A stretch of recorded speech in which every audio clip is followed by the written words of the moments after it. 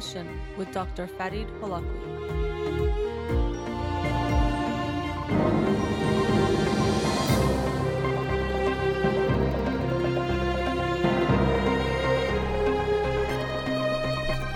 Good afternoon and welcome to In Session. I'm your host, Dr. Farid Holakwi, and I'll be with you for the next 2 hours here on Radio Hamra. Studio number to call in, 310-441-0555. You can follow me on Twitter or Instagram or like my page on Facebook to get updates on the show or suggest topics or books for the program. And the shows are uploaded at the end of each week to my SoundCloud page and podcast on Spotify and Apple Podcasts. Again, our studio number, 310-441-0555. I wanted to start the show off today talking about the pandemic and mental health and some particular aspects of mental health. So the pandemic, as it was predicted to have huge effects on our mental health, and I discussed this on Monday night's show in George Bonanno's book, The End of Trauma, how after 9/11 there was this expectation that there would be huge declines in mental health, but there wasn't quite that. The result, or the people who had PTSD, was far fewer than what was expected. Similarly with the pandemic, I think there actually has been some considerable mental health outcomes that have been negative. It's affected people in a negative way, but I think that we also as a society showed our resilience and flexibility, that it's been definitely tough. Of course, people have lost their lives and loved ones, and it's led to lots of anxiety and different effects on people's well-being, but people tend to be more resilient than we can sometimes think. So it's kind of a paradox where, of course, things have an impact, but maybe at times we think it's going to impact us more than it does. Just like if you imagine any kind of negative change, or we consider a negative change in your life, usually we see that people recover from it far more than they think they can. I've seen this with my clients before, and just in my even own life, but we're talking to other people where often we might think, if this were to happen to me, there's no way I could handle it. There's no way I would be okay. And it can happen to us, and we realize that we are okay. We do survive. You're in a relationship, and you imagine if my partner were to break up with me, I would be devastated, and I would never recover. I would never be the same. And yet you are sad for some time and might go through a lot of pain, but you tend to recover and be okay.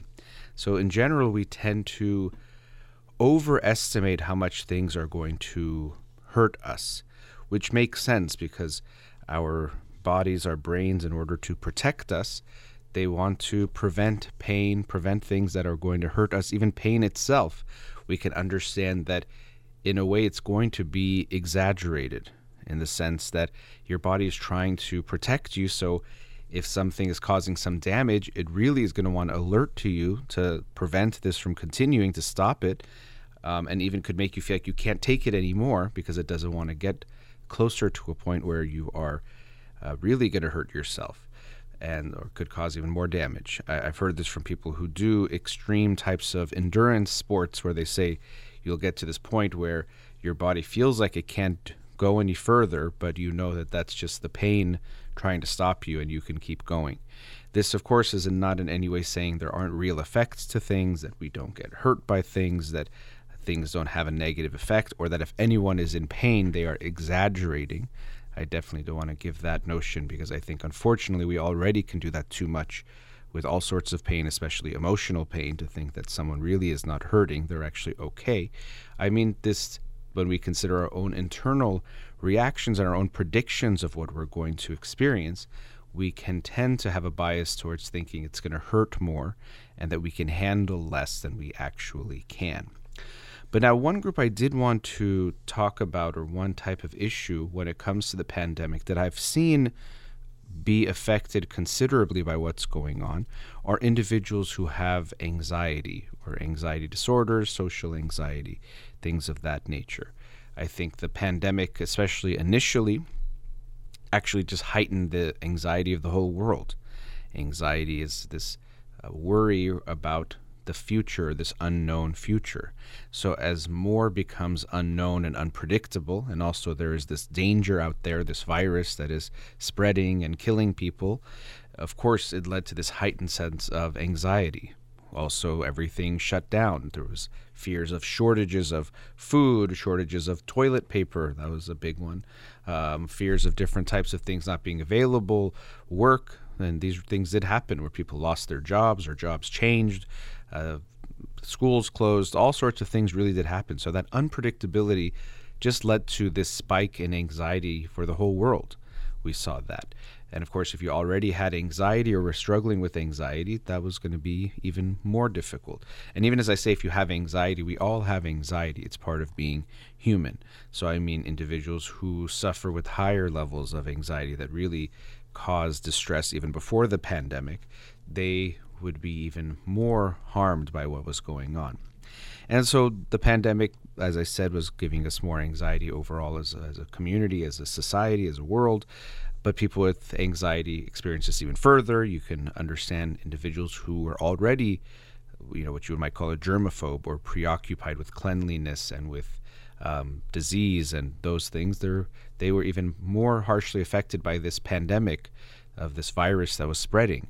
And what also makes it difficult is it's an invisible thing. We can't see it with the naked eye, the virus. So that could add to the anxiety. What I also wanted to focus on is now that we are still in the midst of things, it's been this very complicated process where we think it's ending, but in some ways it feels never ending. And are we going to go back to normal, or what would normal look like? But at the same time, things are opening up to some degree, especially things like schools. And that's been a big source of contention for lots of people about opening them, not opening them, masks, no masks, vaccine mandates, and all of those things, which I won't get into right now. What I wanted to focus on is the experience of particularly children, but it also could be for adults, returning to school, and children who have and deal with anxiety. Because I've seen this as schools have been opening up and lots of children and teenagers are going back to school, that children with anxiety have been struggling particularly difficultly with what's going on.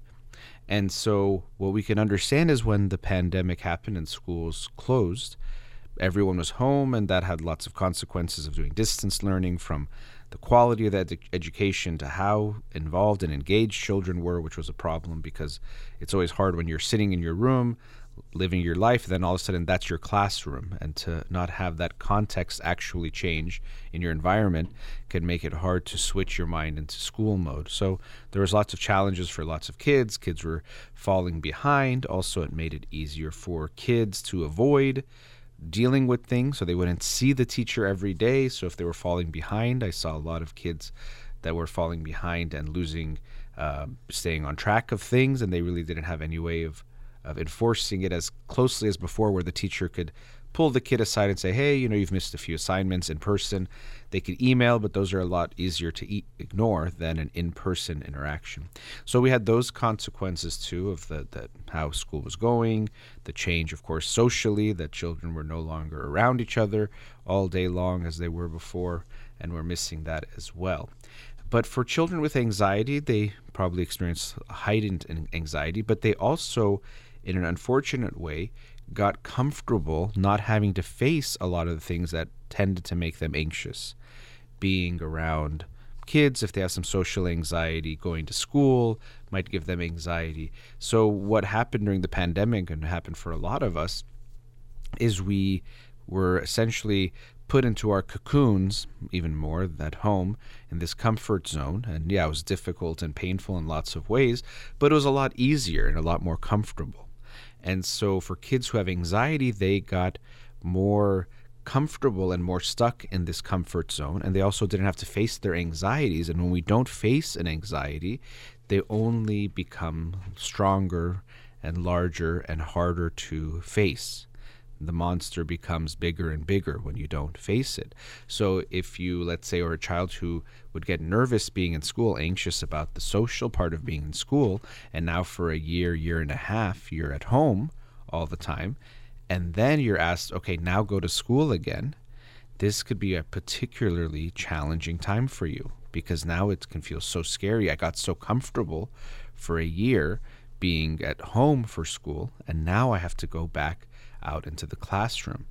So something to be aware of if you have children who have anxiety, and again, most people have at least some, but if your child particularly deals with that going back to school could be exciting and fun in a lot of ways, and a lot of kids were excited about that, but also can be very, very anxiety provoking, especially if you've gotten comfortable not having to face that anxiety. And this is another one of these paradoxes or things that we have to balance in our own lives, even each individual, but especially, let's say, if you have a child with anxiety, is how do I help my child face their fears, face their anxieties, so that they recognize that they can overcome them, that they're not that scary. And really, we know that the only way we can overcome or come to terms with any kind of fear or anxiety is to face it. Unfortunately, it makes us want to avoid. That's what it's telling us to do. That thing is scary. That thing doesn't feel good. Go away from it. But the only way we get over them is by facing them, and by not facing them, they only loom larger. So how do I encourage my child to face their fears and their anxieties while at the same time not overwhelming them? Because if you just keep forcing them to do everything that they have a hard time doing, they can get overwhelmed, burned out, or they might now really hate that thing. So if you force them to go into a bunch of social situations that they don't want to go to, it can help if it's done in the right way and they feel okay about it. But if you overwhelm them, now they might even more hate going to social things. You'd be like, oh, I never want to go to a party because I had so many bad experiences. So as a parent, when your child is going back to school, it's something to be aware of. How difficult is it for them? How are they adjusting to going back to being in person? The distractions at home were a particular way of being home and feeling like they're in their room and maybe having their other things open or doing other things while they were technically in class, but really they weren't. But now being in the classroom again, they can be distracted by seeing their peers. If they feel uncomfortable in their own skin or about how they look or how they feel about themselves, now they can feel exposed again. They can feel that they're being seen, and that could create some anxiety that then leads to things like distractions and having a hard time paying attention. So this is something that I've been seeing more and more as kids are going back to school, that children with anxiety are really struggling with this process. And it's something to be aware of as a parent. You might think, well, it's great. And even your child might in some ways be excited to go back. They might miss seeing their friends. They might miss aspects of it. But if they're dealing with anxiety, it's something to be mindful of, that how are they dealing with this process of going back to school, getting ready to go to school, getting dressed, presenting themselves however they want to present themselves, and then going around their peers and being there. Because it takes time to break that comfort zone, this cocoon. Once it gets hardened, it's very difficult to break free from it and to break through. And if you deal with anxiety, you're going to feel even more this want to stay at home. I think we can all recognize that we've been affected by what's going on this last year and a half. Even socializing for a lot of people, even adults who've been obviously doing it their whole life, being in person around people in whatever ways they've done it, it could feel a little bit strange at first because you haven't done it for a while. So just imagine for a child, especially a child with anxiety, how difficult that task likely can be. And so we want to be, again, sensitive to that and be aware that that could be challenging, while also encouraging them to face and embrace this anxiety, because it's the only way we can help them to overcome it, and of course to face the realities and responsibilities of their own life. All right, let's go to a commercial break. Our studio number 310-441-0555. We'll be right back. Welcome back. I wanted to talk now about, it's actually in some ways related to an aspect of the previous segment when we're looking at anxiety and how by not facing our fears or facing our anxieties, they get stronger, and we have to actually in that way face the challenge or the discomfort in order to overcome the anxiety or to be able to live with it more easily, which is one of our main challenges in life, is that we have to put ourselves in some discomfort in order to grow, but there's always a tendency that's going to be pulling back to not being uncomfortable, to being safe, to taking it easy, to not expending energy, to just try to take it easy as much as possible. So we do need some force or effort to get ourselves into doing things that push us out of our comfort zone. The more we do that, one, we can build particular habits. Let's say, for example, we have a tendency to want to not expend energy physically, but if you start to exercise regularly, that can create a habit that actually then, with that expectation, becomes easier to do it. And also, the more we challenge ourselves, the more comfortable we become, and the more it becomes part of our way of being to challenge ourselves, to push into the discomfort.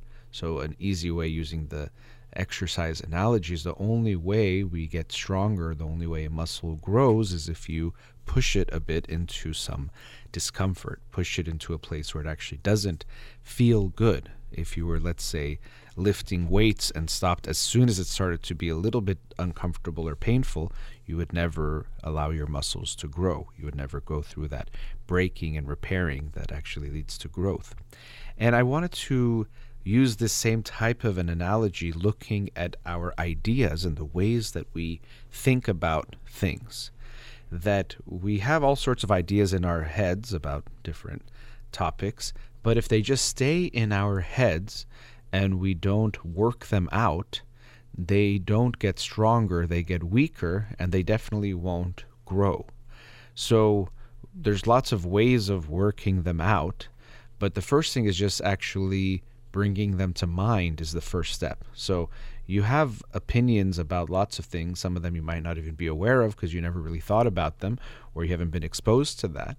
You have lots of ideas about things, economics, relationships, parenting, all sorts of things. Even if you're not an expert in any of them, we still have opinions and ideas about everything.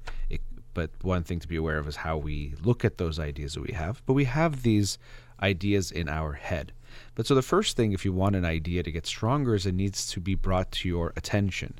This is some kind of the lowest level of working out, I would say, is to think about it yourself and to reflect. And it can be very valuable. Just thinking about the ideas can be important, but just that process has value. This is why even in therapy, a lot of times people will start talking about something and they'll say, as they're talking, wait, I never even really thought about it till I just started telling you about it, that I see it this way, or I feel this way, or making this connection. So it has to be just brought up first in some level, whether it's in your mind, or let's say if you're journaling, or if you're talking about it out loud. That's the first type of step. So first would be just internal. The next would be somehow expressing it, whether it's to someone else or writing it down. But if you're doing that, that itself will start to work your idea out a little bit. It can get stronger in that way. You might even become aware of the idea or different aspects of it. It's kind of like it's buried in your mind and you're excavating it and you're getting all the dust off. And just by doing that, you see more of it and you see it in different ways. I can actually share that doing this show, I feel very grateful that it allows me, I think about the things I'm going to talk about, but then just in the process of talking about them, they tend to evolve and grow just by that process. I become aware of new things or new elements or aspects of it. So the same topic I've been talking about, or topics, let's say I've covered for 7 years on this show, I'm sure I've changed in lots of ways. I've read a lot of things and done so much that has also affected that. But just the process of talking about them has helped me refine them and understand them better. So even I would recommend, if you are someone who has ideas in a particular field, whatever it might be, even if you were to do what I do right now of just talking about it for 15 minutes every day, writing about it, doing something about it, talking about it, of course, as I'll get to it, someone else can be even more meaningful or valuable. But that itself would help you understand your ideas and refine them better. So that's the first step, and we have to take that effort if we want the ideas to become better, or our thinking about things to grow.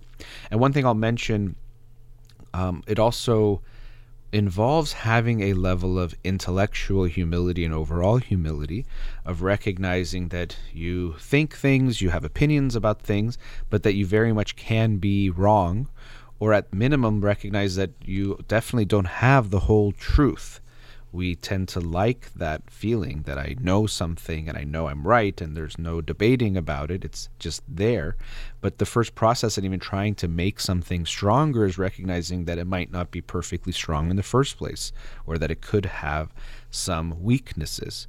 So in order to grow, we have to first recognize that something might not be okay, or that I'm continually in a process of learning, even if it's in a field you're an expert in, but especially if it's things that you don't know very well, or that you haven't studied, or that can be very complicated.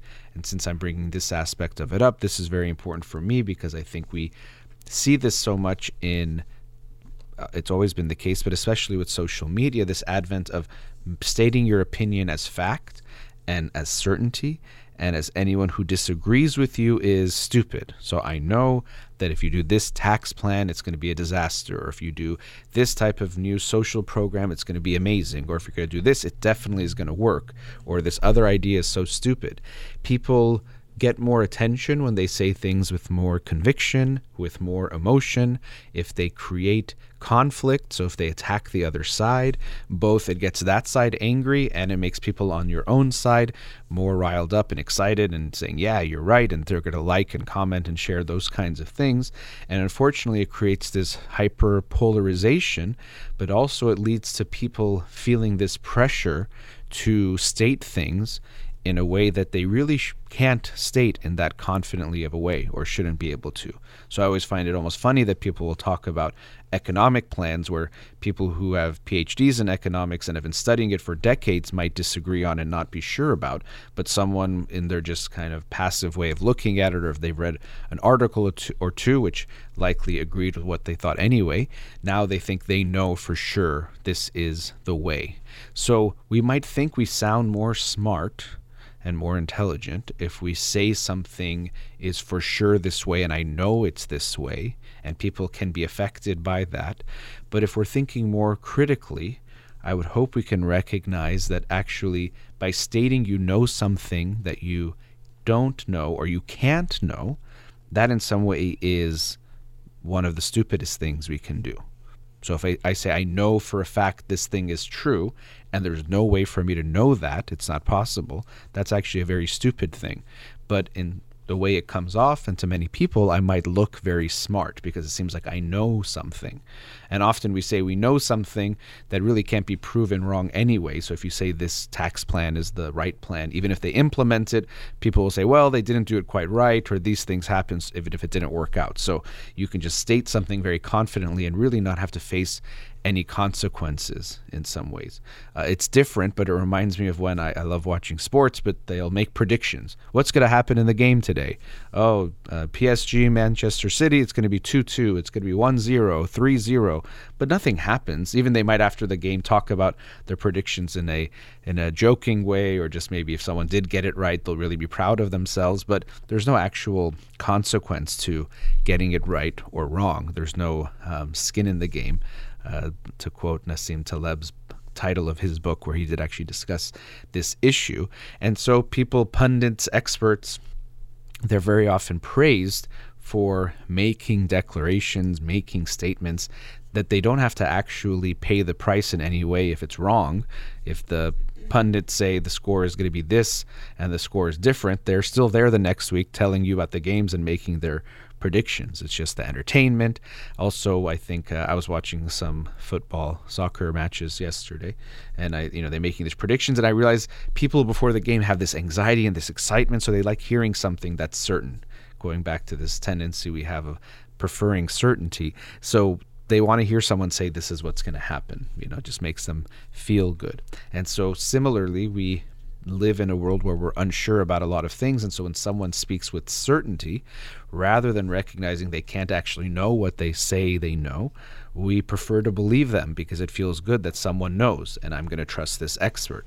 And the expert likes feeling good about it. They might even make money off of it. So it kind of becomes this symbiotic relationship. People looking for someone to tell them they for sure know something, because then they have the release of that anxiety, and they get that comfort of thinking they know.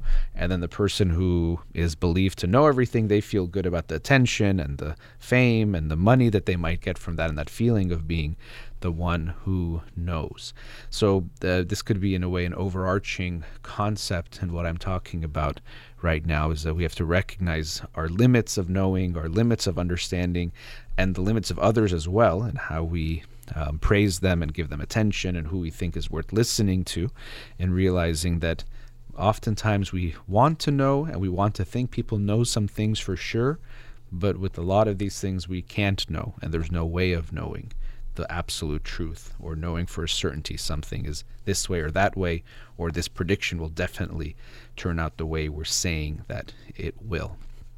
So we have to have that humility when we approach our ideas, which also means we want them to grow. I want to understand things better, and I want to open them to get challenged, and that's the hard part.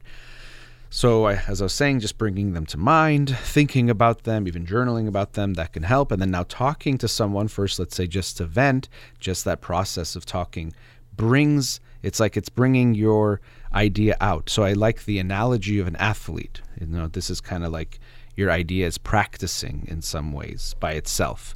So that could be good. It's training. If you're thinking on your own, or if you're journaling, or just talking out loud, that's a way of your idea practicing on its own.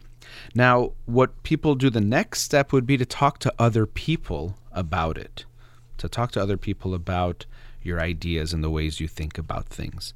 But interestingly, what most people do is they talk to people that are on their team. So they talk to people that believe what they already believe, and that feels really good. And so social media has definitely made this even exponentially easier and more likely to happen for people. They see things that are what they already like and believe. Their friends usually believe the same thing, so they're being exposed to this. So that's another way.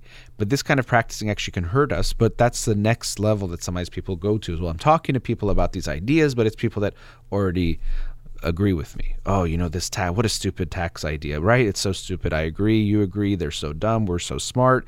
And this feels good, but this kind of practice where you're actually not challenging yourself can actually make you weaker.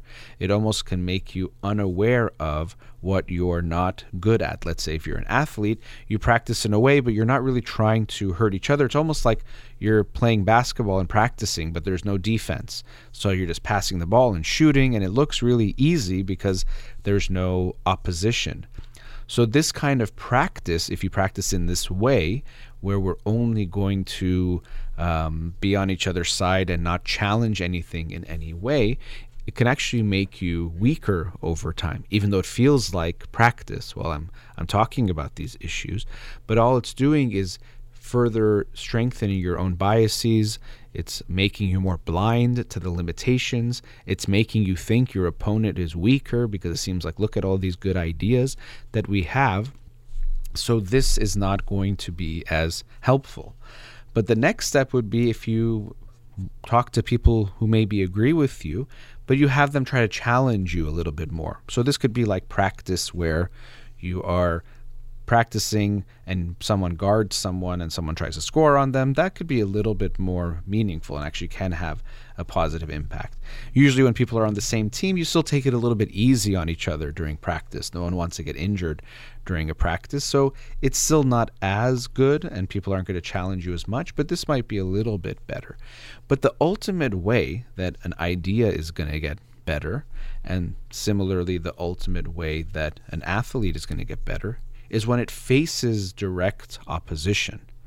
It has to open itself and expose itself to facing opposition, meaning that it can get hurt, it can get injured in some ways, it could even lose. That's something we have to be open to, that we can realize we were wrong about something that is very hard for almost any of us to accept. It doesn't feel good at all to figure out you've been wrong about something, especially if you deeply believe it, and even more strongly if you deeply identify with it, because now it doesn't feel like you're just challenging an idea or something I thought. It feels like you're attacking me at my core.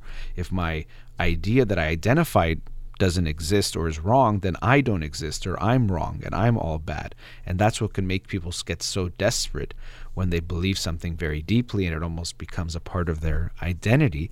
It's not just about, oh, I guess that's different from what I thought. It's that I'm wrong, I'm bad, something that I've believed for so long and something that helps me know who I am and who I am in this world is not right. That can be very scary. And so people will fight tooth and nail, and they likely won't change their mind or acknowledge that they're wrong or even that any part of what they're thinking is wrong because the stakes feel too high.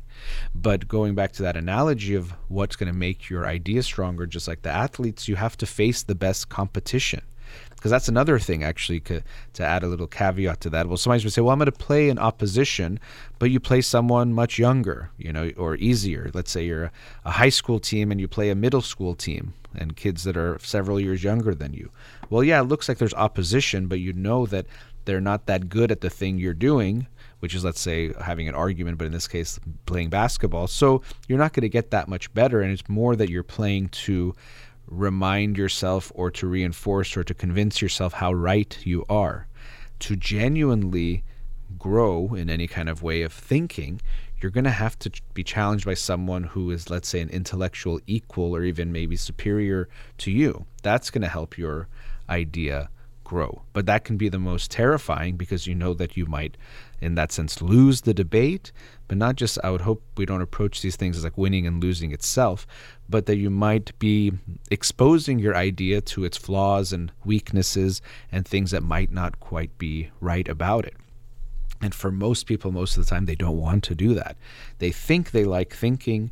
We think we want to understand things better, but often we just want to feel good about what we believe and think, and to think, okay, see, I was right. I'm smart. I'm wise. I'm not stupid like other people. It's a way of putting ourselves above others.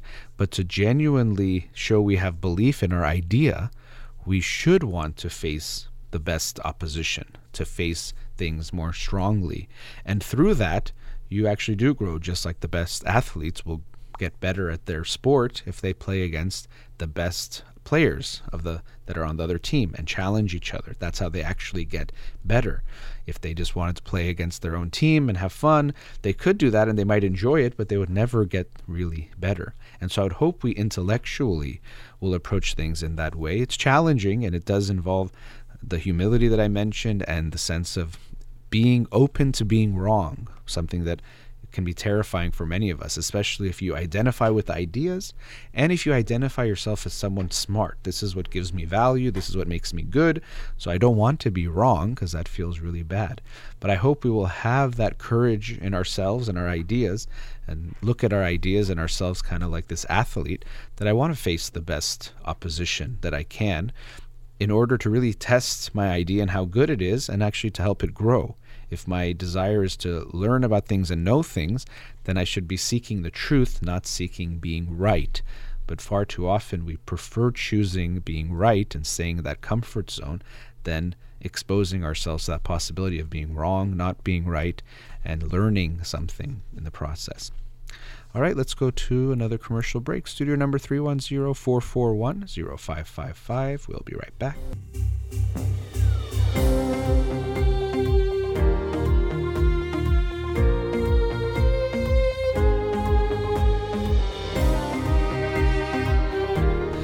Welcome back. So in this show, it's been a bit about anxiety, but also last segment about facing challenge and getting ourselves uncomfortable, something that comes up a lot on the show because I think we have this tendency to stay comfortable, and it makes sense that we have that pull. But if we want to live a fulfilling, meaningful life, we have to push ourselves out of that comfort zone. It's really the only way. And so the last segment, I was talking about our ideas and our thinking and making an analogy to an athlete in a sport who needs to face opposition really to get stronger, but has to be open to that. And so in this segment, I wanted to look at our own sense of self and being open to seeing different aspects of that self or expressing more of ourselves. So this, I'll say it to this notion of your whole self, your true self. And I think those have value. Thinking about those things being genuine, of course, does. But this true self, I think, really we're all so complicated and complex and have so many facets that to think of it as one true self is probably limiting, because I think we all have even more abilities, more sides to ourselves than we at times allow to be seen, first by us and then to be seen by the world. So when I think of a true self, it's not just this, oh, this is you and that's just you. First of all, it's always going to be evolving, but even it's not going to be a fixed thing even in a moment, because we are so dynamic. But it makes me think of this concept that first came to my attention in the book Can Love Last by Stephen Mitchell, where we can, in our relationships, people often will say, well, you get bored over time. You're going to be bored after just even a few years, let's say, of being married. It's not going to be exciting anymore. And he presented this argument, which I think is very meaningful and very deep, that it's not just that we get bored because you have to get bored, but he was suggesting that the reason why we get bored with our partners is partially because of our struggle with trying to find a balance between passion and stability. So when you first meet someone, because so much of them is unknown, there's this initial attraction and spark, but because so much of them is unknown, this is part of what contributes to the passion. Is this, I don't really know them, it's exciting, it's intriguing, I want to get to know them more. And so that's the passion part is, at least in part, created by this not knowing or unknown of the other person. But then as we get to know them and we're trying to settle down and now we're more emotionally invested in this other person, we want to feel more stable in the relationship. And so because of that, we try to get more predictability. And we, in this sense, over time trade this passion and this unknowing for this stability. But that stability and predictability also comes with boredom, because we trick ourselves into thinking, both ourselves and then our partner will think about us in this way, that I fully know you and there's nothing more to know. I know what you're going to do, how you're going to act. And so because of that, the passion starts to go out. And so rather than it being a black and white thing, always do this, always do that, it's finding this balance of course, another aspect of a depth of a relationship is getting to know your partner. So it's not to say you don't know them at all. That wouldn't make sense. And it's actually part of what builds that foundation of your relationship. So you do know them to some degree, but to think you fully know them and to think there's nothing left to learn or know about them, this is the lie that we tell ourselves and the lie that makes us feel more bored in the relationship. So if you can find this balance of knowing but also recognizing there's always more to know, sometimes it's a cliche thing, but you'll hear the advice, which I think is good advice, to think that you're always dating your partner. Even if you're married, you're still dating in the sense that you're getting to know each other still, and you're still dating in the sense that you will try to, what you do in the beginning of dating, impress each other, look good for each other, to make the other person feel good, to even feel the threat that I can lose you. Not some big threat, but that it's not guaranteed that you have them. And of course, you've gotten married, but people get divorced. But in a realistic sense, recognizing, valuing what you have. So in that sense, not taking it for granted. Hopefully not a big anxiety if I can lose you in any moment. This is part of why we make a commitment, is to know that you're going to stay, that even if things get tough, we will try to work through it. But of course, if it gets to a certain point, it can lead to the end of the relationship. So we do this in our relationships with our partners. We trade the passion for some boredom. But what I think is interesting is we also do this with ourselves, that it can be a little bit anxiety provoking or scary to not know exactly who you are or what you're going to do. So we find these very hardened routines and stereotypical ways of living our lives, that it isn't because this is just who I am. It's because this is how I've become comfortable being. So it's not all that you are is just the person that does this or never does that, who acts in this way in these situations. That could be some of you and you have that tendency, but it's not all that you are. But it could be anxiety provoking to feel that I'm going to express more aspects of myself. So we might think that doesn't make sense. We can see it, yeah, maybe with someone else you're not seeing them for who they are, but how could I not see myself? I am myself.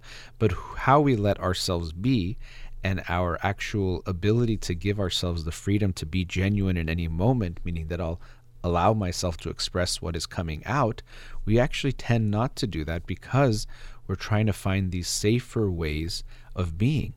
So I think it's important for us to try to give ourselves the opportunity to express more of who we are in different ways.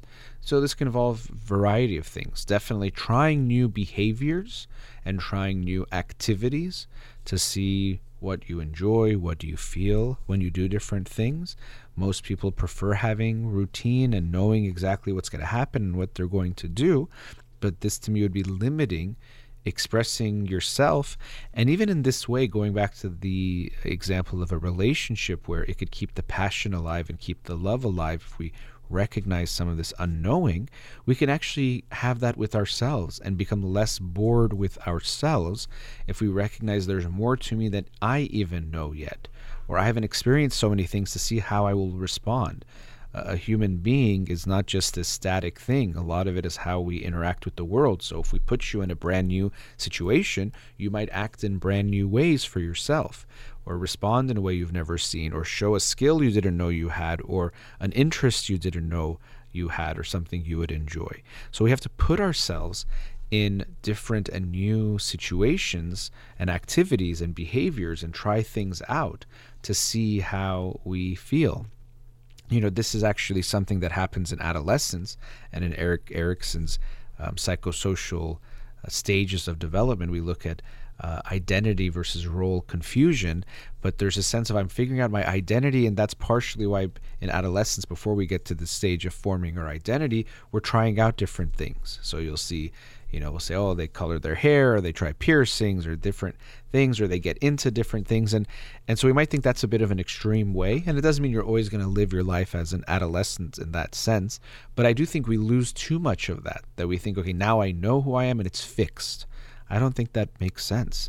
You, first of all, are going to continue to change throughout life and will evolve. But also there's parts of yourself you probably haven't even met yet yourself. So people haven't met it, but first you have to meet and interact with it and give yourself that space to try things. In a related way, it sometimes reminds me of when people think about what they want to do for their careers and for what do they think they would be best at to contribute to the world.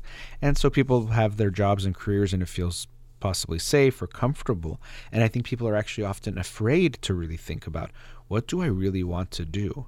Or put it in a different way, if I could do anything, what would I do? Or what do I think would be the best utilization of my particular gifts and talents and things I enjoy? And people are often afraid to ask themselves, because if they become aware of this dream kind of job, and not dream as in it's easy and a fairy tale, but that it's their most resonates most deeply with their own skills and abilities and their own passions, it's because if I now know that this is my passion, is something else, then I would have to go through all the hard work, face all the unknowns and all the challenges that would have to happen for me to get to that new place.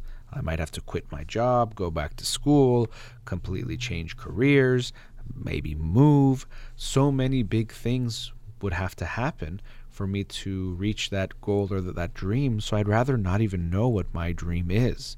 It could feel better to be ignorant of it than to know it's there and know I'm not giving it to myself, because that involves feeling disappointed or knowing it's there. If I know my dream job is somewhere and I'm not going towards it, I have to live with that. But if I think, well, this is my life, this is work is kind of boring, but whatever, that's the way the world is, that can be a safer place for me to stay. So you might think you know yourself fully because you are yourself, but I'm asking you to think, well, is there more to me than has met my eye, not just meets the eye of others? Are there more ways of being that I can express? Because we can feel comfortable that, okay, I'm the kind of person who doesn't get upset, or I'm the kind of person who's always in a good mood, or I'm the kind of person who does this or that or whatever it might be. That could be a comfortable space to stay in, which I can understand. And just like in a relationship, it makes sense. We have some self-knowledge, awareness of ourselves. But just to be aware that you actually might be more than you've shown so far, more than you've expressed and experienced. Try something different. Try signing up for a class or something. I'm actually going to start a class tomorrow night. Maybe I'll talk about it at some point, but I wanted to just do something different to stretch myself in a different way, push myself in a different way, because I recognize that in myself too, that there's more to me than I think I've experienced myself, and more for me to share with others and share with the world, share with people closest to me, but even the world at large. And that's something that I want to invite everyone to think about. I think it's a little bit scarier than, it might not seem like a scary thing, but I think for most people, they're a little bit feeling anxious about trying different things, because now it's like, well, who am I, or what am I going to be? Even in therapy, at times when people start exploring different aspects of themselves, we notice these fears coming up. So sometimes when we look at what we might consider your shadow, these parts of yourself that you've disowned, part of what's going on is there's this fear that if I face these parts of me, it's going to overtake me. So let's say you've put some aspect of yourself, anger, away. You're afraid that anger will overtake you, or you're going to become the super angry person if you let it out. So it might seem like, well, why would we be afraid of these feelings or these parts of ourselves? Is that we're scared of, what if it overtakes me? What if that's who I am? It can bring up this sense of, I don't know who I am, this identity confusion, and all those things can be very intimidating. So get to know yourself better, but also in the means of getting to know yourself better, try different things, do different things, recognize that you are more than you have known so far. Your relationship with yourself has likely been limited by you forcing yourself to be a particular way, to act in a particular way that you think makes sense or has become a strategy that works for you. But if you push into that discomfort of going into some of that unknown, you might fall in love with yourself all over again, or fall more in love with these different parts of who you are. All right, let's go to another commercial break. Studio number 310-441-0555. We'll be right back.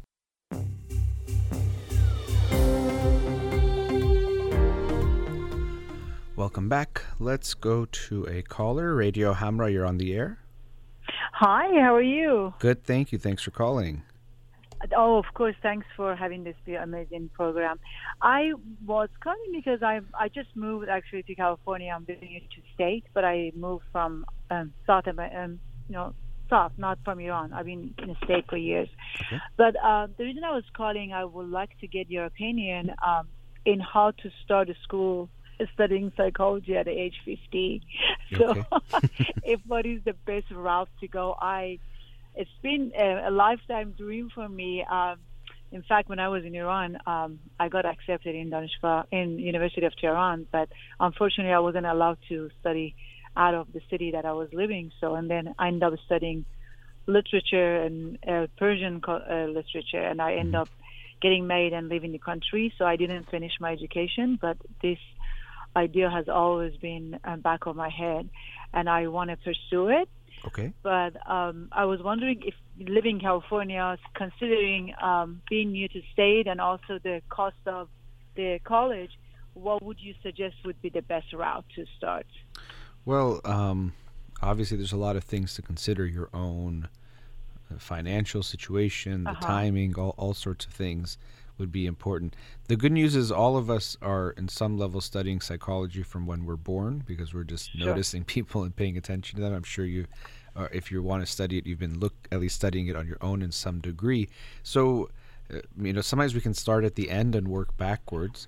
What is it that you'd like to do when you say you want to study psychology? Yeah, I'm not sure if that was my other question, if I'd be able by the age 54 or 55 possibly, because I have a full-time job also, but no responsibility anymore. Children are grown and gone, and so it's just me and myself, basically.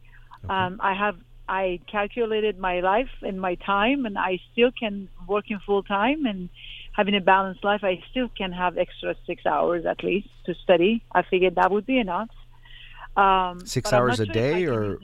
A day. Okay. A day. Okay. Yeah. That's in 24 hours, considered working out, having my full-time job, running a business, and still being family, having fun. I still have 24 hours. I did a lot of math, and I thought I can at least spend 5-6 hours a day if I want to really be productive in my time and study toward a degree. I'm just so curious about children, so I love to, and then I love counseling. So if that's something I can pursue, I'm happy. If not, I can use it already in my job that I work with people.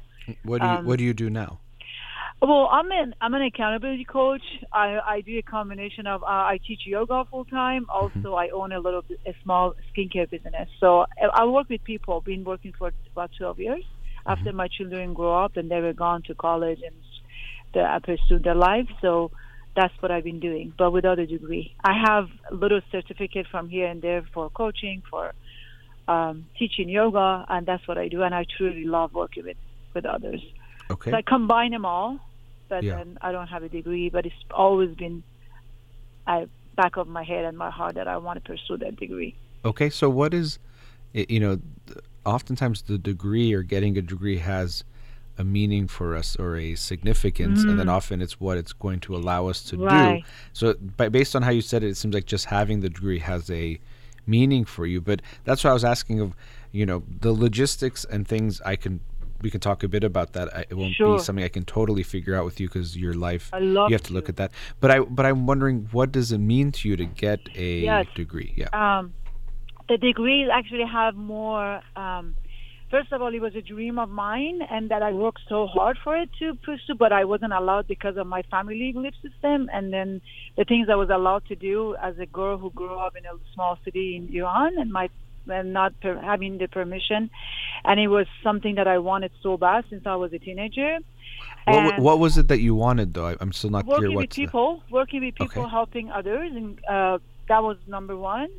And then number two, I always hold back, and because everything I wanted to do and pursue, and I feel like lack of, it's even affecting me in pursuing relationships because I never think I've done enough. I'm sorry, I'm getting emotional, I think. So I feel pursuing that. And then during marriage, I wanted to go. Before I get divorced, I wanted to do it, but I never had the support of my ex-husband, thinking it's too late. I mean, you shouldn't be going to school, and you need support as far as the children so that I can spend the time to go. Even I pursued it, but I had to quit because I wanted to be with the kids. So I feel like it's unfinished business for me, but also for advancing my own education and just to prove to myself that I can do it, mostly. But as far as making money with it, I'm okay.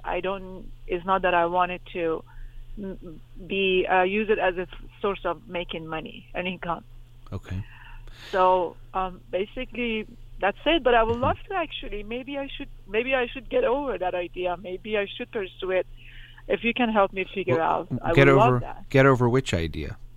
Going to school is maybe proving to myself that I can do it, or I'm already good enough. But also education is something that I'm fascinated by human behavior, by human mind, by people, and I have a huge love and passion for humanity, for serving, helping others, and I already think I'm accomplishing that through what I do, from the feedback that I get from my clients and my students.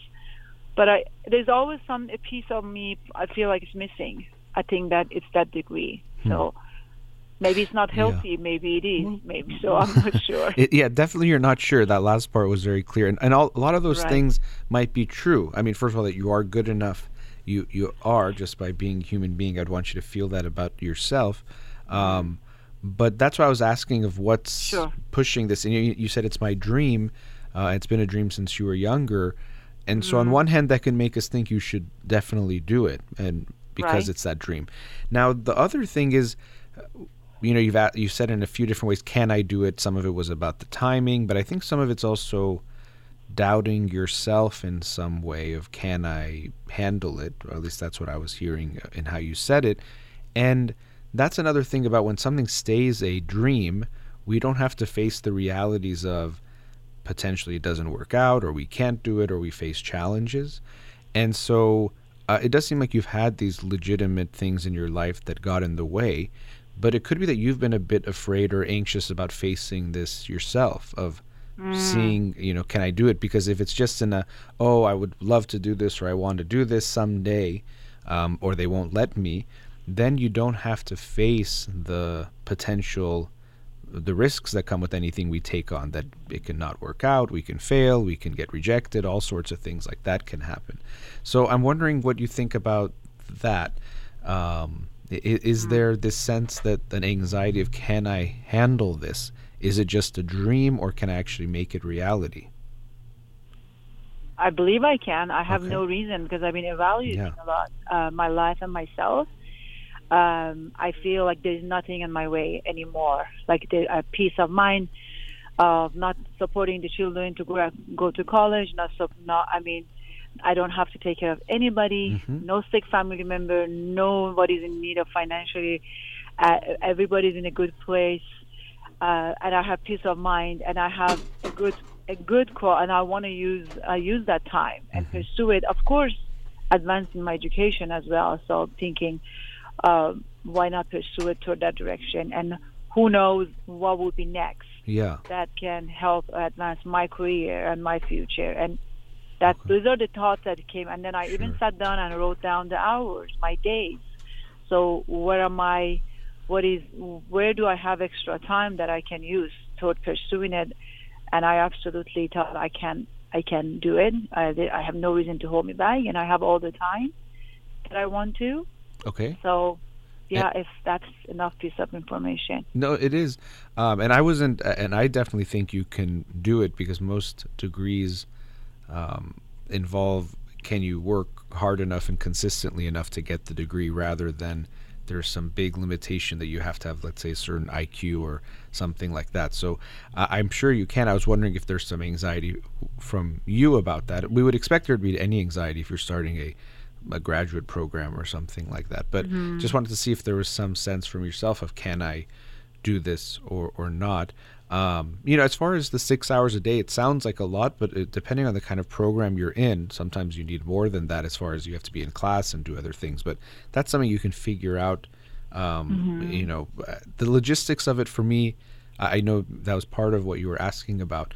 But I'm sure you can find those programs either online or different things that you can possibly get a master's degree and then go into, if you want to work with children, if you get an MFT or focus on kids, and those things I think you can look at and figure out.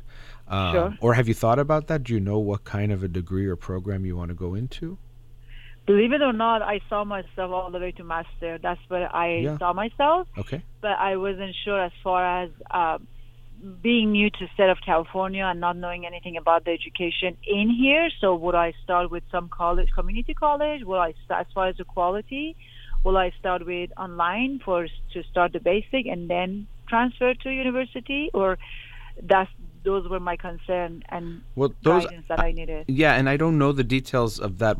You'll have to. Well, do you have a bachelor's degree? I don't. That's why I said Okay. I left the university. Yeah. I was studying after I wasn't able to do the psychology intern, I ended up studying in the next option that I was accepted in Iran, and I did the concours or the entrance exam in Iran.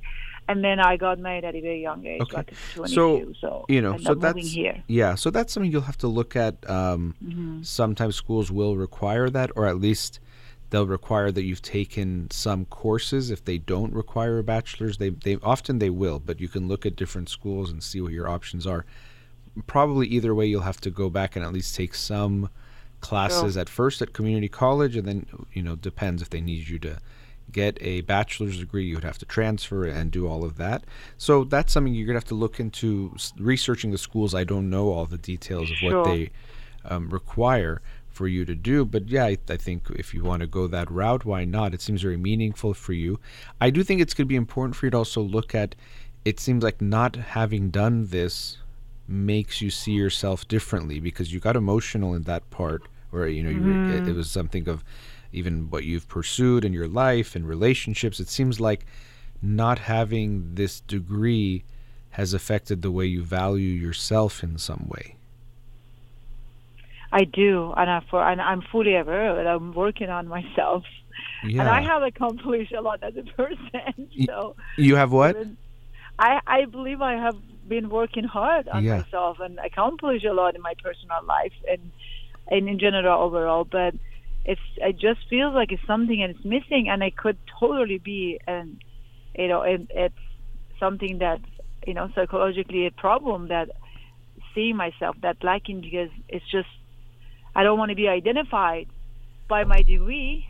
Yeah. But I'm fully aware of that. But Yeah. But then also knowing it and doing something about it or accepting it, I guess that's another. Sure. Another thing. And it's not to, again, I would want you to recognize it and understand it. And it's still, it might be that, okay, I have this insecurity about it or whatever it might be, but it doesn't mean it doesn't mean you shouldn't do it still. It could be both of those things are true. So I don't want you to think that if it's an insecurity, don't do it. It could be great. I mean, this seems like a wonderful thing that would potentially help your career. You would feel good about it. I mean, there's a lot of good things. Yeah, but I would want you to look at and face this part that feels not good enough without it, because that it might not change. Even you get the degree, and there could be something still there that I'd want you to look at. So where do you and these things have a lot of cultural significance, but I'm wondering, where do you see this in yourself, this strong connection of not having the degree and the value of the degree for you? How do you understand that? Yeah, I noticed that I've been it's triggering some spots in me that the more I'm noticing it more and more. It feels like as people are speaking about themselves, and I meet somebody or a coworker or new person or new student or new client, I noticed that the moment they mention their degree or their schooling, and then it triggers something in me. And I'm getting emotional about it again. That I don't have that degree, and even though I have so much in my life to be grateful for, and maybe I don't have a degree, but I have studied and read and listened maybe to thousands of hours of self-help, and read and listened is non-stop. I have a headphone in my head and my car in my job, listening and thirsty from this conference, that conference, but it's not on a paper, I guess. And I know it's me. So it triggers me when people talk about their degree and they have one and I don't. Yeah. Yeah, that's and now it seems like you genuinely enjoy the things you learn, which is good, but it can feel like you're trying to show something there too. And I felt it when you first were telling me about what you do, and it's, of course, you're trying to tell me about what you're doing, but there was this feeling of trying to show that I'm going to share the feeling with you of being good enough, where I didn't doubt it. I don't really think of someone when I start talking to them that they have to prove it, but that's what I felt at some level, that it was almost proving being good enough. And that's something. Yeah. Go ahead. No, go ahead. Go ahead. I think it's not. I think I'm going to admit that it's affecting me in pursuing relationship a lot. Well, that's where I see, and not necessary to pursue a relationship. Of course, if that happens. But and I'm fully aware of what I have, who I am already. I have a very good sense of who I am, but when it comes to action, I hold back always. I always hold back that the fact, unless that I'm comfortable if somebody is knowing me through work, through clients, through students, knowing who really this person is, and doesn't say on my forehead if I have a bachelor's degree or master's degree. And it always, when I fill up a form, when I answer question 3, that, some college or not finished college, it bothers me. So those are the area bothers me, I think. And even it might not stop you from dating, but it might keep you from dating people you might be more attracted to, or it might keep you from getting closer to people you start dating because of this sense of. No, it's been affectionate, Yeah. So I know you asked about the specifically studying psychology, and we can get back to that. I'm looking at the time, and we're at a commercial break. I want to go a little bit deeper into, for yourself, looking at your feeling these things of self-worth, and everyone has, we could say everyone has self-esteem issues. No one's going to have perfect self-esteem, but it's the sense of how you see yourself. and to think of your own life and where you think your sense of self might have been negatively impacted, that self-worth. So after the break, we could talk a bit about that and maybe get back into the schooling and things. So my pleasure. So we'll put you on hold. We'll talk after the break. I would love to. Thank you. Sure. All right. We'll be right back.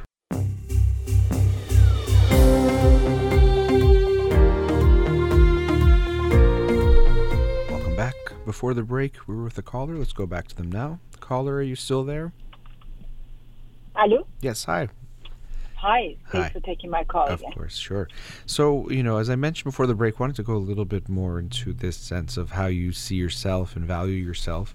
And as I've made the point a few times, I think it's likely that going to school will still be good for you, and I think you should pursue it. But I want us to also understand this sense of how you see yourself and view yourself.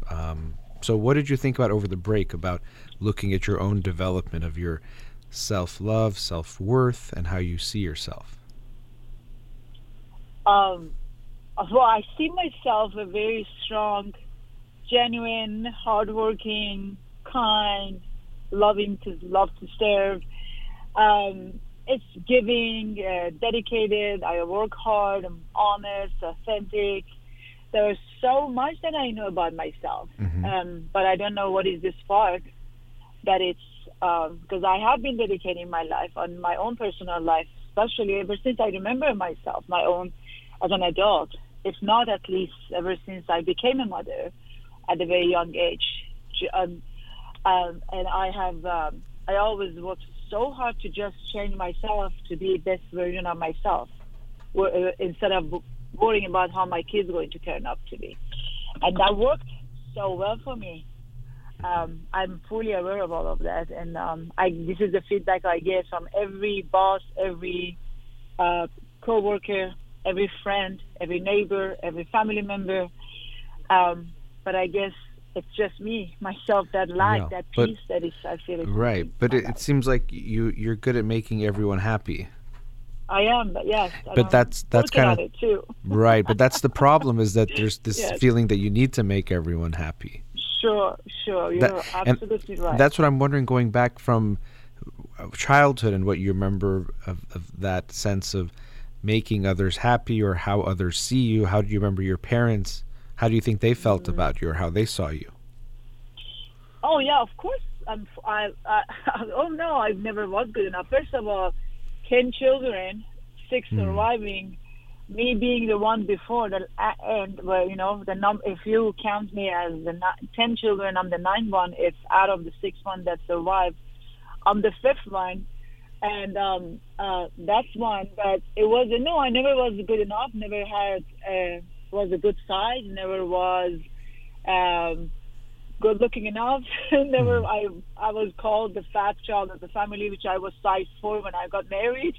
So I was always compared with a neighbor's girl.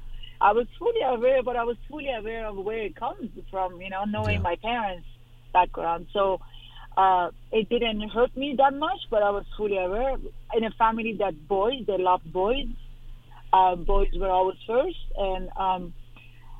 And then my marriage, my ex-husband was the one who mostly affected, and my older brother. And not I think, I really do. I believe. So from, being a 12, 13 years married to a man, a completely insecure man and lost, that didn't know what he wants. And I was the only woman in his life, and I had a, pretty much traditional marriage, if you say, getting to know like the way people got married those days. And 12 years older, that was not a marriage. That's where obviously I ended it, but I did my best to save it because of the sake of children. But it was nothing but dictating, nothing but ordering, nothing but I never was a good size. I never was a good enough of on and on and on and on and on. And I'm sure that had a huge, I'm sure that did have a huge impact, but we can see that it seems like the feeling about yourself was already there before him, which could have also made it easier for you to accept the way he was treating you. Obviously, you were unhappy and you needed to get divorced, and that could be a big deal, that you at least didn't fully believe you deserved that to some degree, but it seems very likely that how you're describing your childhood, this sense of not being enough, not being compared to others and not measuring up, was instilled in you pretty deeply.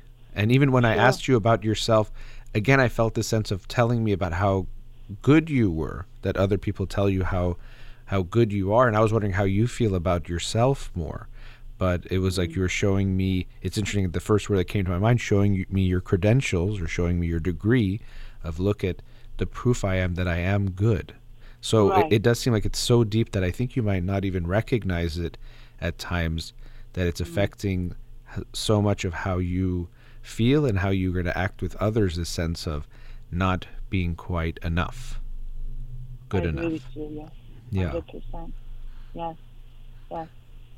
And it's a hard thing to change, because when it's imprinted at such a young age, it's this very deep emotional conviction. So even though you get a lot of proof that you are good enough, I mean, you're telling me about everyone tells me I'm good and this, and every boss friend tells me these things, somehow it still hasn't been able to change that belief deep down inside. And then I'm not sure or your opinion about a bunch of child molestation that happened through almost every man in family and relatives that had reached out to me. So I've been working on myself a lot. Good. I'm glad you are. And even I feel it when you tell me, that of course has had a big impact. From the child, young age, yeah. So I mean, even it could sadly give you the sense that your value is in how you're valuable to someone else in that way. It's exactly like that. Because when I put myself out there for dating, I feel like everybody does all they want. They see a picture, they're like, oh, okay, she's an attractive woman or has this and that, and I just hate that I want to prove I'm more than my appearance, I'm more than my physique, I'm more than my skin and my hair, and the size of my breasts and my butt. I'm sick of it. I'm sick of it feeling that way, and I don't put myself out there because it's unfortunate. Yeah, I can get that. It's scary. First off, you've had these really bad experiences related to the sexually being abused or molested. Of course, that could create its own feelings about sex and relationships. But then, you have this, it's challenging for you because your own value without serving someone, you can doubt it at times, but then also you expect that's all they're going to see and want too, that they're just going to want the physical or however it serves them. So we can understand when that's how it feels, you will be reluctant to enter a relationship. Why would you want to create a relationship where you're just going to take care of someone else and you're going to get neglected, or you're not going to be seen for who you are? So on one level, you desire closeness and having a companion, but also your expectation of what a relationship will be like is very negative. So it probably prevents you, as you're saying, from really putting yourself out there or creating that type of a meaningful relationship. True.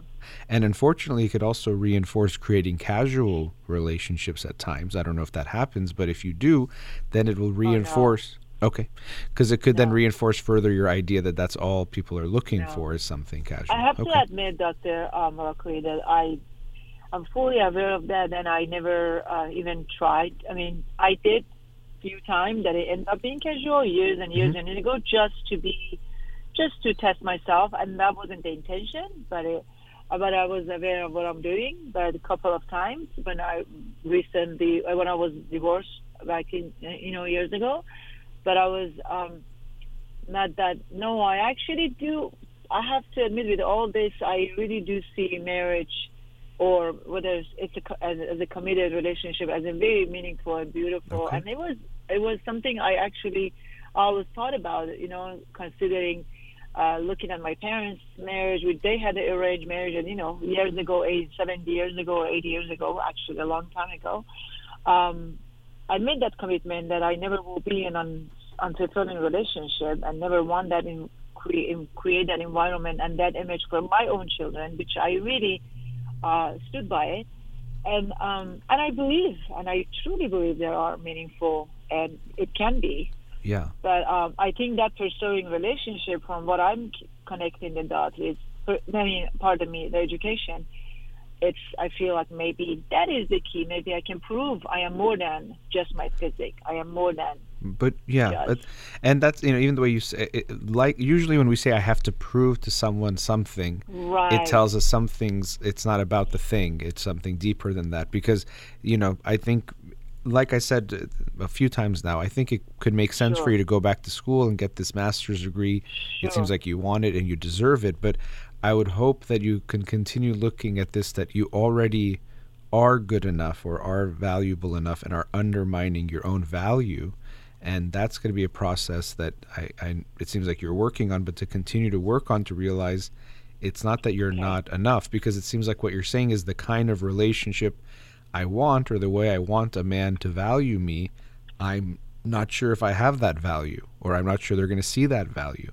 But it already is there. It's just for you to recognize it more and see it. And I mean, it seems like just years from when you were born of this sense of not sure if you're good enough, being told you're this, and being told you're physically not even attractive, being told, or at least that weight was the issue, being compared in all these ways. Of course, you're not going to feel, very good or strong about yourself. And it really is remarkable. I'm always amazed at how deep these wounds can go. And actually, as I'm saying it, of course, it's that the wounds are deep, but then we usually continue those dramas throughout our life. Even so, it seems like your husband, your ex-husband, just further, made those wounds even more strong and clear rather than healed them.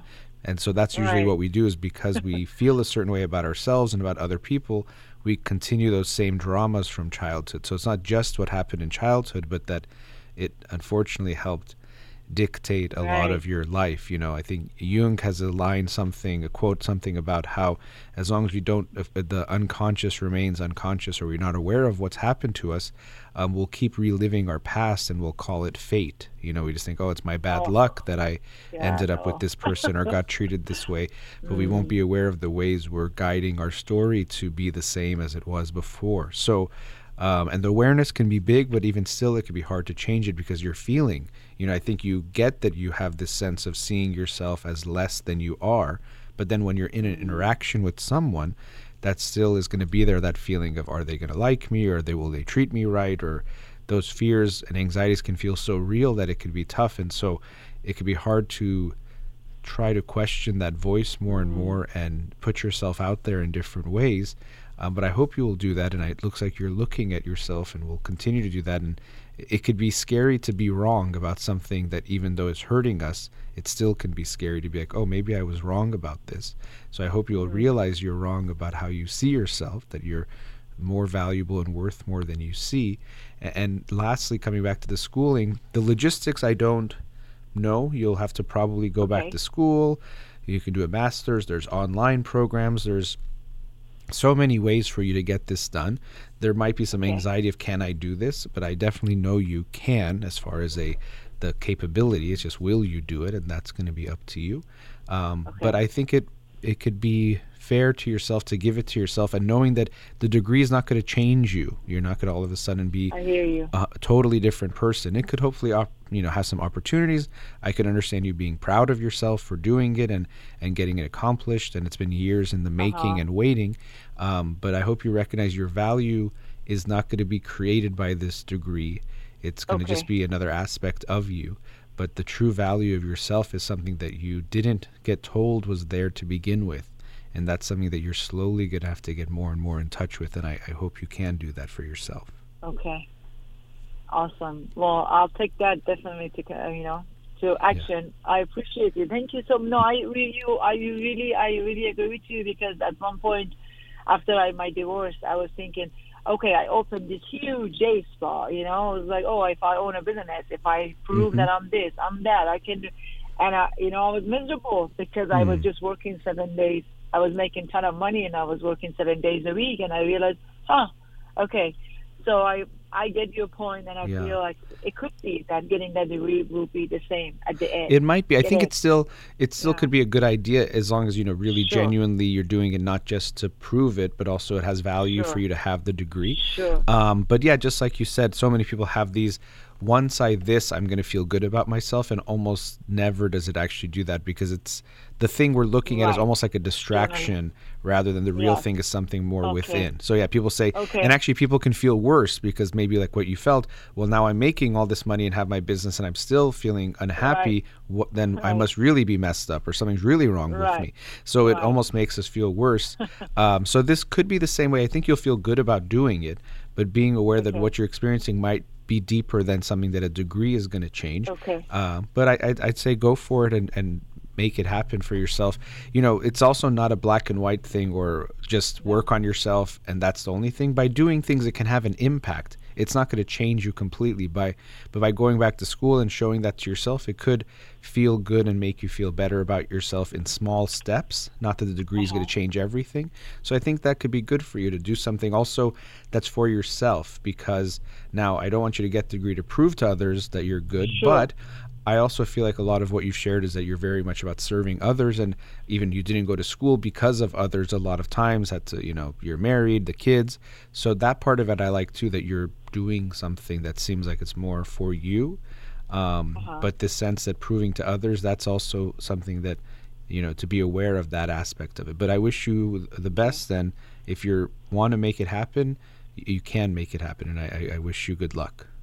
I wish you the best too. I appreciate it. Thank you so much. Thank you. Nice talking to you. Have a great day. Likewise. You too. Take care. All right. Let's go to our last commercial break. We'll be right back.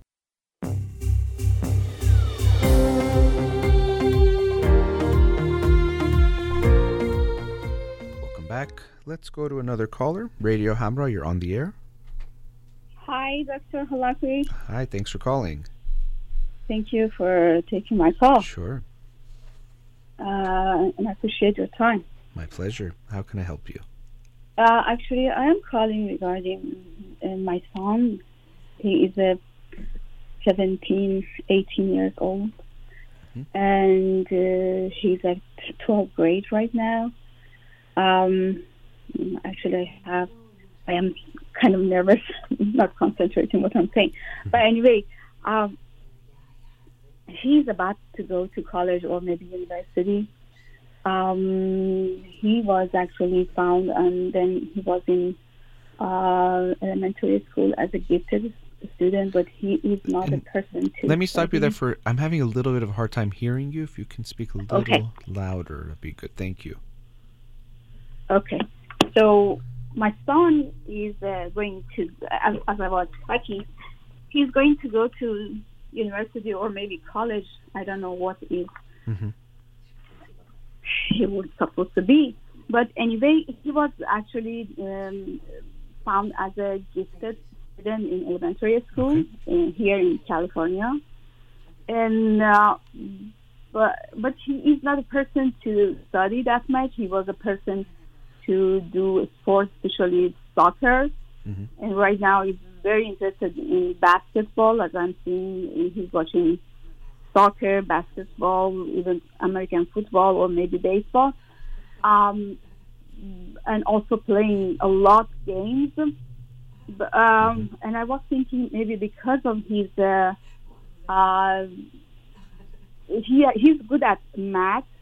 I was thinking maybe he would choose to go for something like related to math programs, but he was saying that I'm going to go to business school, and since I'm not aware of exactly what is business school in this country, because it means a lot, I think it makes me worry that what should I do, and he doesn't let me, and I'm trying to not be in your way as much as I can. I wanted to let him do whatever he can do for himself and has his own motivation to be.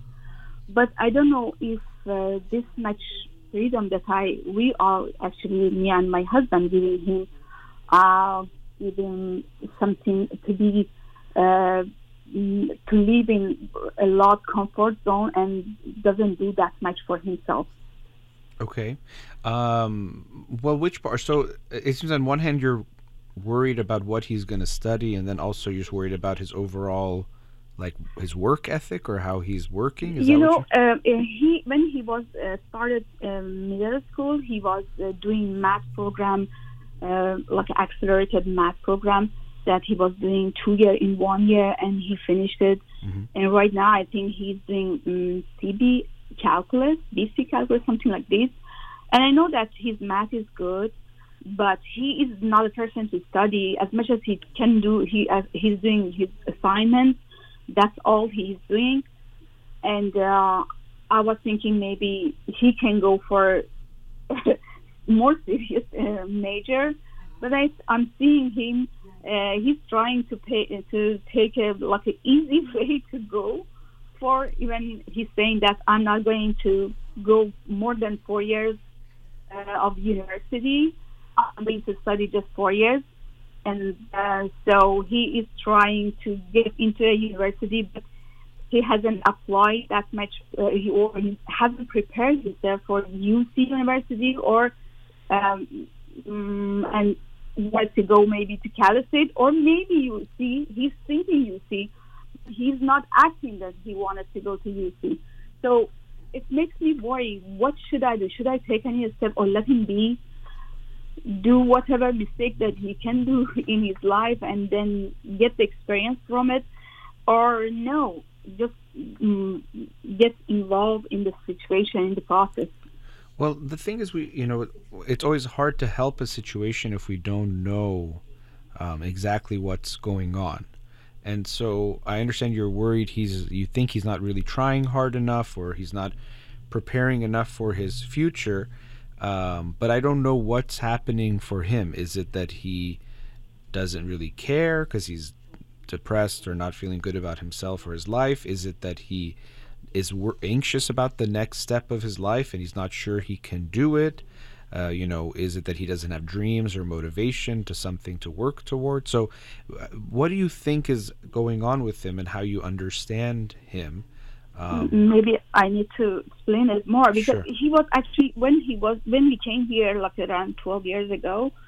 I put him. My husband went to Iran for some time, and then I put him in karate, and he was doing mixed martial art for a long time, and he was about to get mixed martial art, his black belt, and he was doing a really good job at that. His master, he said, they loved him, and he was involved to teaching the student, like a younger student, but as his master asked him and earn some money.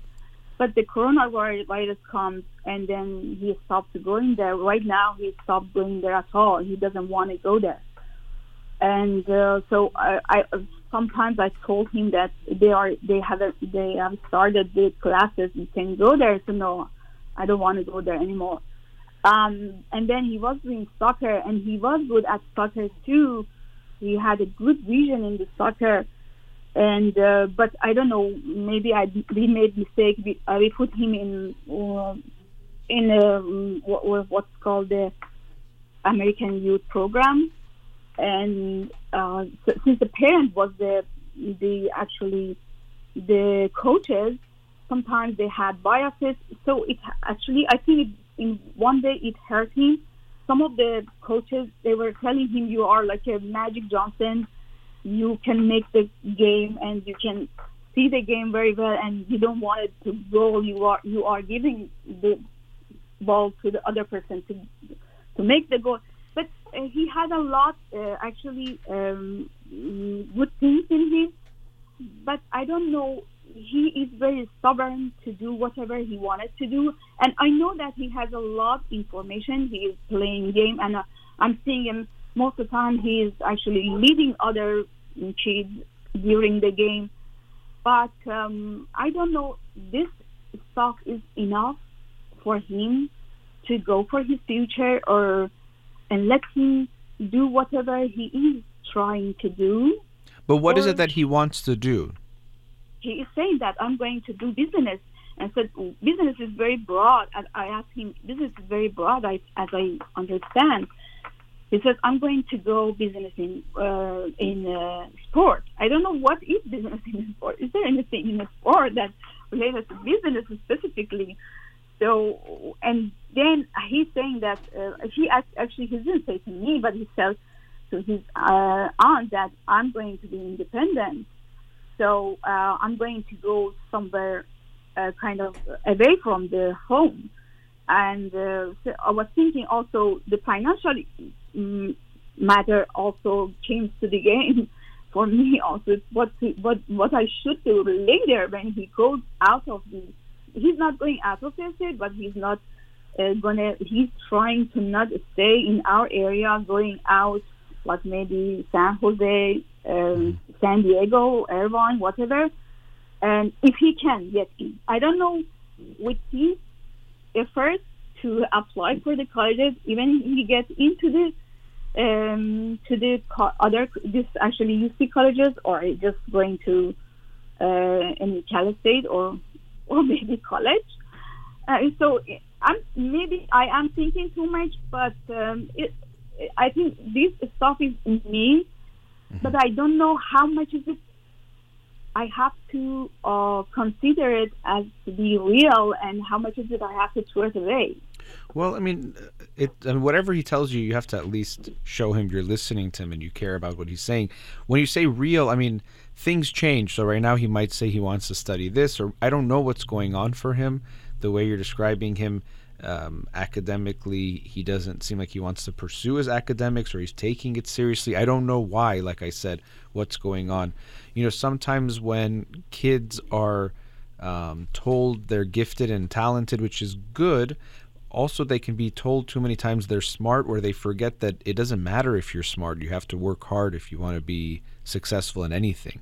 Talent is not enough. In that way, it's very overrated. So I don't know if he was getting this message, and if he was very smart, a lot of times the work can come easily, so they don't push themselves very much. And then as they get older and the work actually gets harder and you do have to push yourself, they might not want to go into that effort or that challenge. People who have what we call a fixed mindset, meaning that they just think, well, I'm good at school because I'm smart. But they don't realize actually you're good at school because you work hard. That's how you're going to be successful. So I'm not sure if there's some issue there with his work ethic and his not wanting to challenge himself in some way that's making him take what at least sounds to you or feels to you like an easier way, like he just wants to not really go to school that much or just take it easy academically. So I don't know what's going on.